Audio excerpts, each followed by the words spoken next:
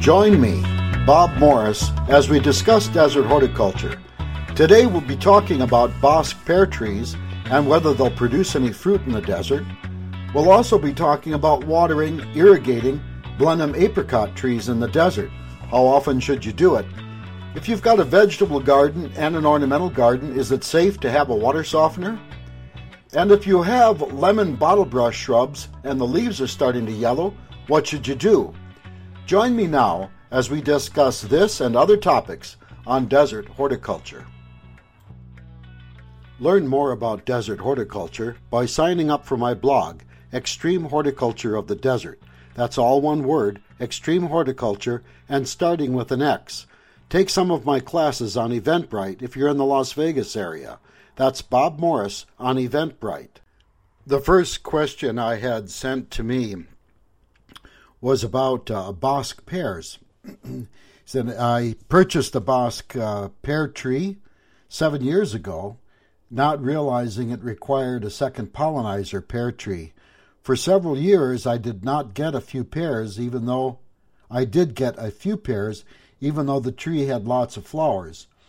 I think my neighbor's pear tree was the pollinizer, but it seems to be failing. I have no room to plant a pollinizer pear tree. Not sure what to do.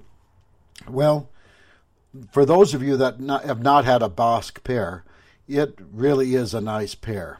It is a crisp pear. It is a sweet pear. It's a dessert pear like Bartlett, but it doesn't get as soft as Bartlett. It's crunchier.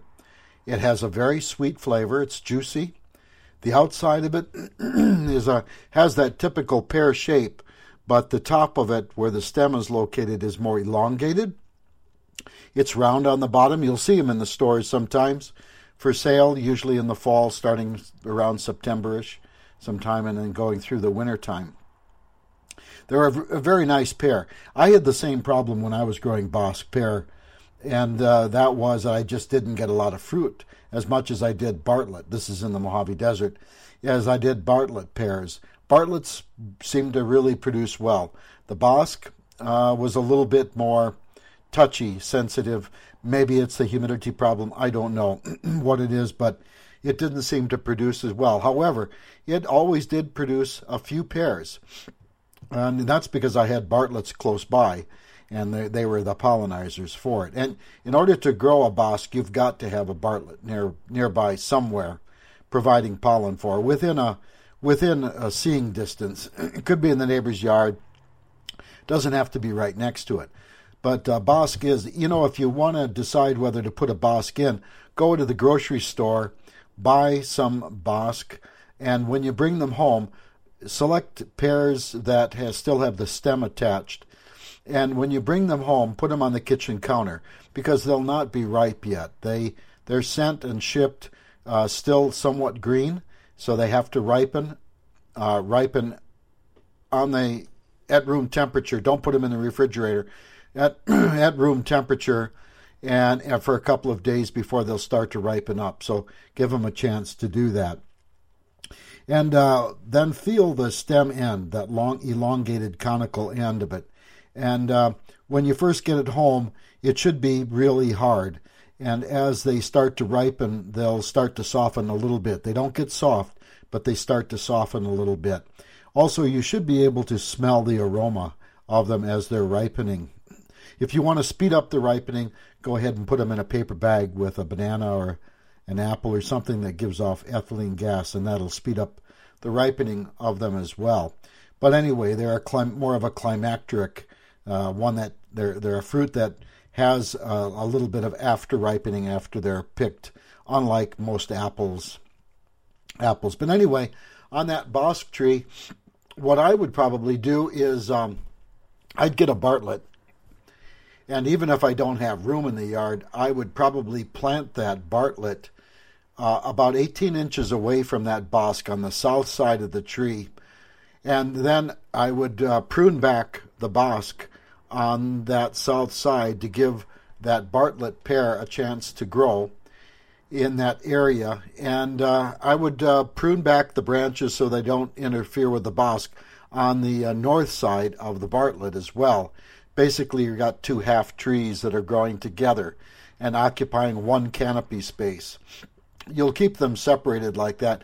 See if those flowers on the Bartlett are going to open at the same time as the bosque flowers do. And if they do, all you need is usually some pollinators in the yard. So if you'll plant some rosemary or something that blooms around that time that attracts bees in that area, that'll also help bring them into the yard a little bit ahead of time so that they're there working the area at the time that those trees begin to flower. The other thing that you could possibly do is get some water in the yard, a bird bath or a shallow pan, something to put some water, clean water in, put some rocks in it so that the bees can have some place to land on them. They can walk down towards the water, get the water, and take it back to the hive. Because as air temperatures start to warm up a little bit, those bees are going to look for a source of water to take back to the hive so they can keep it cool. That's what they're going to be doing. That's part of their job. So that's what I would do. I'd get a Bartlett pear, and if you don't like the bosque, if it's not producing well, get rid of the bosque and go ahead and grow out that Bartlett pear tree, and at least you can have some Bartlett pears instead of the bosque if you want to have some pears. This second question has more to do with irrigating fruit trees, and they want some information about irrigating them in the wintertime. But the information I'm thinking about when I'm going to answer this is really irrigating any time. You can apply it to the wintertime because the wintertime can be a little bit difficult to estimate. We're in January right now, so it's difficult to know when and how much to irrigate. But this person asked, how often to do deciduous fruit trees, in this case a Blenheim apricot, need to be watered during the dormant season? Well, that's a real difficult question to answer because the right answer is it depends. But a lot of it depends on the kind of soil and that's there. And we're really talking now about fruit trees that have dropped their leaves for the winter. We're not talking about evergreen fruit trees that are going to take a lot more water out of the ground than those that have dropped their leaves. So you're talking about apricot, but it really applies to just about any fruit tree that drops, any temperate fruit tree that drops its leaves. And what I would tell you to do, there's an old-fashioned way that the farmers used to use in an orchard area or even in an agricultural field. They take a shovel, and they wouldn't dig down too deep, maybe 6-8 inches deep, and they would then take the soil at that depth and hold it in their hand and squeeze it hard, and then bounce it lightly in their hand. And if the soil ball fell apart, it was time to irrigate.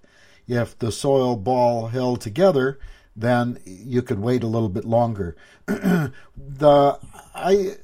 For people that don't know the farming technique and have not farmed before, it's a lot easier to talk about soil moisture sensors. You can get an inexpensive houseplant soil moisture sensor for under $10 from Lowe's or Home Depot or your local nursery, wherever it might be, and they'll work just fine. They don't last that long because they're made out of plastic and they fall apart pretty easily. But all you'll need to do if it's a home situation is just get a few readings once in a while to get an idea when to irrigate and what the moisture content is. So there's two things that you need. One is you need that soil moisture sensor, and two, you need a piece of rebar that I'll explain in just a minute. But with the soil moisture sensor, you can get those things. What I'll usually do is I'll stick it in the soil that's loose enough to push it in that probe end. There's a little, on the tip, there's a little bimetallic strip on it. That's a sensor that senses how much moisture is left in the soil. So you want to gently push that into the soil. It doesn't need to be deep, maybe 4 to 6 inches deep to get a general idea. And if you look at that meter closely, there's a gauge or a meter on it with a needle. And the scale that you're looking at is the scale of 0 to 10. If it's on 0, it means there's no water at all. If it's on 10, it means that it's super wet. In fact, what you can do is take that moisture sensor and stick it in a glass of tap water. And when you do, that needle will go up to 10. If there's an adjustment screw on your sensor, you can adjust it so that it sits on 10 when that tip is in the water.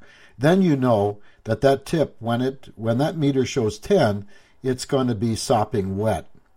And it's in the open air, it should read 0. So anyway, you'll find 2 or 3 locations around that tree. What I'll usually do is take the tip of that sensor, push it into the soil easily so you don't break it, about 4 to 6 inches deep. And as you're pushing it in the soil, look at the meter. And your meter should start to rise, should start to go from a low number to a higher number as you go deeper. And what you want to do is take a look at the average of about 3 readings where you're irrigating and take that average. And if it's 6 or less, hopefully it's not too much below 6, it's time to irrigate. If it's 8 or something, you've got a few days to wait before you're going to irrigate. So check it, and then you'll fall into a rhythm. You'll know approximately how many days you're going to have to wait before the next irrigation, because you'll know, check yourself. Take it out, check yourself, make sure you're accurate, and then do it seasonally as well. As you progresses through the season, do it as well and check that soil in the same way, not in the same locations, but push it in the soil 4 to 6 inches deep and check to see what that soil moisture is reading. And don't let it drop below 6-ish area if it's an average. So you might get a reading of 8, you might get a reading of 5, don't panic if it's 5 or 4. Just look at the other readings as well and take that average, because the roots are taking an average as well. The roots are pulling water out of the soil and from different directions depending upon where the water is located. So the roots are spread out in that area if the water is present. So that answers one question. That one question you're asking is when to water, how often to water. That's done with that sensor. I usually use a sensor that's much more durable than that, a Riotemp or a Lincoln that you can order online, because those things come in different length stems. You can push them in the soil, and they're much more sturdy, and they'll last longer. I use them for consulting. If I go on an orchard or if I go into a home residential yard, I want to know if the soil is wet or not. I'll take that out and I'll make a measurement at that case. The other question that you want to answer is how many minutes to run it or how much water to apply. And the best way to do that is to take that piece of rebar that I mentioned earlier. It's a 3-foot long, 3/8 inch diameter rebar. You can get it at Home Depot, Lowe's. They're about $1. If you buy them, they're pre-cut. Go over to the rebar section, in that lumber section, construction section. Go ahead and pick up one that's long enough. You'll want it about 3 feet long. And buy that, take it home, and you'll push it into the soil around the tree. And where the soil is wet, the piece of rebar will just slide into that soil very, very easily. If it doesn't hit a rock, slides into that soil, and it stops where there's no more water. So where the water's dry, you'll have a hard time pushing it any further. But where the soil is wet, it will slide in easily. And you can push it into 2 or 3 locations and get an idea. Pull it out, look at how deeply you could push it in, and you can get an idea about how deeply that water went. You want to add enough water to that tree to get that water down to a depth of about 18 to 24 inches deep when you're watering. If you're doing that around fruit trees, it's plenty deep enough. So add enough water, enough minutes, and that minutes to get it to 18, 24 inches deep. Those minutes don't change with the season. The frequency, or how often you water, will change, but it will not change how many minutes. So once you set the minutes on the controller or minutes on a timer, they don't change. They'll always stay the same. So anyway, if you're measuring that, I'll guess and say you're probably in the neighborhood, You're going to be watering about in the wintertime, maybe every 7 to 10 days. If you've got a surface mulch like wood chips on the surface, you may get a couple of extra days in the winter, and you may get one extra day in the summertime because it's going to conserve water. So that's my best estimate on it, but you don't really know until you go out and actually take those measurements. This next one, you're gonna know the answer to this, I'm sure, before I even give my side of it. Hopefully I'll add something that you don't know. But the question is, we have a vegetable garden and an ornamental garden. We didn't think about it, but we just installed a water softener. This softened water also comes out of the garden hoses. That means that the hose bibs are coming from the house. Is this water bad for our plants? Well, short answer, yes it is. The other answer I have is, how can you fix it? There's a couple ways that you can fix this problem. The easiest way, a little bit more expensive maybe in the long run, is to not use the water softening salts that you buy that are least expensive. That salt that you buy is basically made from sodium and chloride or chlorine, and both of those, both sodium and chlorine. Chlorine is necessary for plants, but there's so much of it that it can be damaging. And the sodium is also damaging to plants, and it's also damaging to the soil. So if you can instead buy a little bit more expensive salt, the potassium-based salts, instead of the sodium-based salts, that's going to have a better effect on the plants. In fact, potassium is one of those macronutrients. It's needed in large amounts, and oftentimes potassium is a little hard to find. So if you use those potassium-based water softening salts, they're going to be better for the plants than the sodium-based. The other option you have is to put in a couple of hose bibs. And these hose bibs, put one in the front yard, one in the backyard. But these hose bibs should come from a takeoff that's before the water softener somewhere. There's a main line coming in, a water line coming into the house, and usually it's stubbed off of that main line, and it goes to an irrigation for your plants, your outdoor plants. And if you can tap into that before an irrigation valve and put in a hose bib and run another line to the backyard and put in another hose bib, then you're going to have water without the softening salts with it, and you don't have to worry about it. Just don't use the hose bibs that are coming out of the house itself, because they're attached to that water softener. Those are my solutions to that. And you don't have to, just because you have a water softener doesn't mean that you have to have bad looking or hurt your plants. You just have to think about it a little bit. The last question for this week is about, basically it's about yellowing plants that are starting to have yellow leaves. And in this case, it's lemon bottlebrush. So I love my lemon bottlebrush shrubs, but the leaves started yellowing. I'm guessing they saw this yellowing developing last summer. Started yellowing. I recently added 5 inches of organic topsoil. Not sure why they did that. Additionally, I think I should add acid. What kind of supplement should I use for a long-term solution?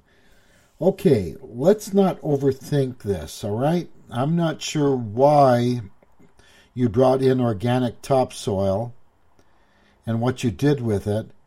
And, by adding acid, that's not a long-term solution for sure. That's a very short-term. The soil is a huge buffer. In other words, you put acid in it, and it's going to try to go right back to where it was, unless you do something different to the soil, unless you really change the soil a lot. So I get it. I understand that you got the lemon bottle brushes. They're starting to yellow. what this oftentimes indicates is that the lemon bottle brushes, they brought in some desert landscaping. They brought in the bottle brushes. They probably planted them with an amendment at the time of planting. I don't know if the amendment was much good or not, but they put something in the soil to amend the soil at the time of planting. Then they covered the soil with rock mulch, and now that organic is starting to disappear from the soil as the microorganisms are eating it up, and the soil is getting what we call mineralized. It no longer has much organics left in it. The roots are starting to suffocate now because the soil is collapsing because the organics aren't keeping the particles apart. There's not enough air getting to the roots. The water isn't draining very well because the soil is getting mineralized. So we've got a huge problem that's starting around these lemon bottle brushes, probably because the organics are disappearing. That's my guess.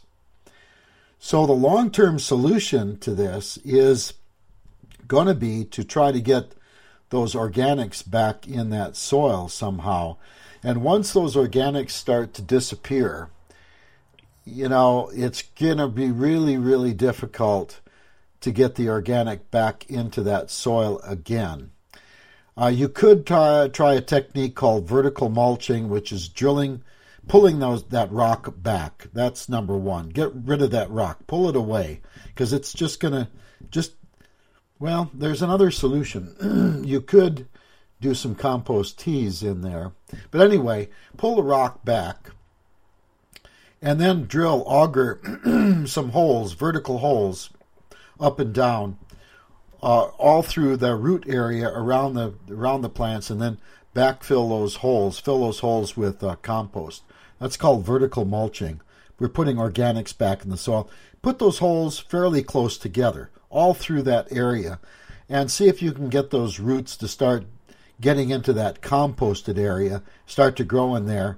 And then what I would do, once that rock is pulled away and you've drilled those vertical holes in and you've filled them all up, I'd cover that area with about a half an inch of compost, good compost. And then I would not put the rock back. You could, but I would instead surround those plants with wood chip mulch, because I think that's the long-term solution for you, is to get rid of the rock mulch on the surface and instead use wood chips, because I think what's happening is that soil is starting to get mineralized and then suffocating the roots. The roots are having trouble. The pH of that soil, the alkaline part of that soil is starting to build up. You've got a lot of alkalinity that's starting to build. The pH is starting to rise. When that happens, iron that's in the soil is there, but it's not available like it used to be. And so we're running in, the plant is taking up iron, but it's not in the correct form. So that's not really adding much. And then we start to see yellowing of the new growth as it's coming out, because iron is a fairly immobile nutrient in the plant. It doesn't travel very far. It's taken up, and where it stays, that's where it stays. Unlike nitrogen, which moves around inside the plant where it's needed, iron doesn't do that. Once it's inside there, it's pretty well locked up. So the new foliage that's coming out, the new leaves, are starting to yellow, getting pale green. The veins are staying a darker green. The leaves are staying, between the veins are getting a lighter green. That's that interveinal yellowing or chlorosis that's so common with iron shortages. So I think that's what's happening with it. Now, the correction of the plant, the only way you're going to get the yellow leaves on that plant to turn green again is to spray them repeatedly with an iron solution. And that solution should be in distilled water, if possible, because if you put it in tap water, there's a lot of alkalinity in desert water, tap water. You're going to have the same problem. You're going to put iron in a water that's got a lot of alkalinity, higher pH, and that iron is not going to be terribly effective. So use distilled water, or RO, reverse osmosis water, and then you'll add that whatever chemical or fertilizer you want to put in that water, you'll make yourself up that water, add that fertilizer, iron fertilizer to it, and then the last thing you're going to do is you're going to put what we call a surfactant. It's short for surface active ingredient. A surfactant that will help that iron water move inside the leaf. The leaf, it doesn't have roots on it. The way that plants normally take up nutrients is from the soil, through their roots. Well, there's no roots on the leaves. So somehow we've got to make that water so that it can pass through the surface of the leaf more easily, enter inside the leaf, and help turn that yellow foliage greener. So the way we do that is by having that iron compound dissolved in water. I told you, try to use distilled or reverse osmosis water, please. And then when you're done mixing that whole solution up, then add that surface active ingredient, about a tablespoon per gallon. You can use a liquid you can use a liquid detergent. I used to recommend Ivory Liquid. That's when it didn't have all the hand lotions and the perfumes in it. Now it's got all that junk in it, and it isn't as pure as it used to be. It's still not all that pure. But anyway, what I usually use is I'll use a Castile type liquid soap, and one that's been used on made for babies, because I know they keep that pretty safe. I order that online, and with that Castile soap, it runs me per quart runs me maybe about $11. So I'll use a tablespoon per gallon of that, and I put that into the solution after I'm done adding all the water. Otherwise, you get a bunch of bubbles. So add that in there, lightly, gently mix it up, and then you're ready to spray it. So you'll spray the leaves, the upper surface, and the bottom side of the leaf. Why? Because there's a lot more holes in the leaves, and it'll get eased in through the leaf surface through the bottom easier than it does the top. But spray both sides, the top and the bottom of the leaves, until the water looks like it's going to run off the leaf. You want to leave those leaves wet with the iron solution on them when you go away, and then when you leave it. Then about 2 days later, come back and repeat it. Usually within about 24 hours, you'll start to see a color change in the leaf from the iron. And it's a slow change, so that's why you have to come back a couple days later and do it again, a couple days later and again, and keep doing that until you get enough greenery back in the leaves again. That's the only way that you're going to get iron inside the leaves, and you're going to turn yellow leaves green again. But if you want to keep the plant, if you want to make the new growth green that's coming out, there's 2 ingredients are needed. One, you need nitrogen in the fertilizer that you're using. But number 2, you need to apply that iron chelate to the soil before the new growth starts. In the early spring, you'll add it to the soil so that it's there when the roots are starting to take up their nutrients, take up the water with the nutrients in it, and it takes that iron with it. The chelate that I would recommend has the acronym EDDHA. That's E, David, H-A. That's the chelate, name of the chelate. It's a big, long organic name that don't need to know. But it's EDDHA. You can look in the ingredients on it. If it doesn't say EDDHA chelate on the front of the package, then look at the ingredients, and you'll see it in the ingredients. EDDHA. You don't really want to use the chelates that are EDTA or DTPA. You want that one with the big long one with the H in it. That's the only one that has H in it, I think, right? Yeah. And so anyway, use that, and what you'll do with it is follow the label directions, the amount to use, put it in a small bucket, and add water to it. This chelate is good because it doesn't really care what the kind of water is as long as it's clean. It can be any pH. So you can use tap water with this.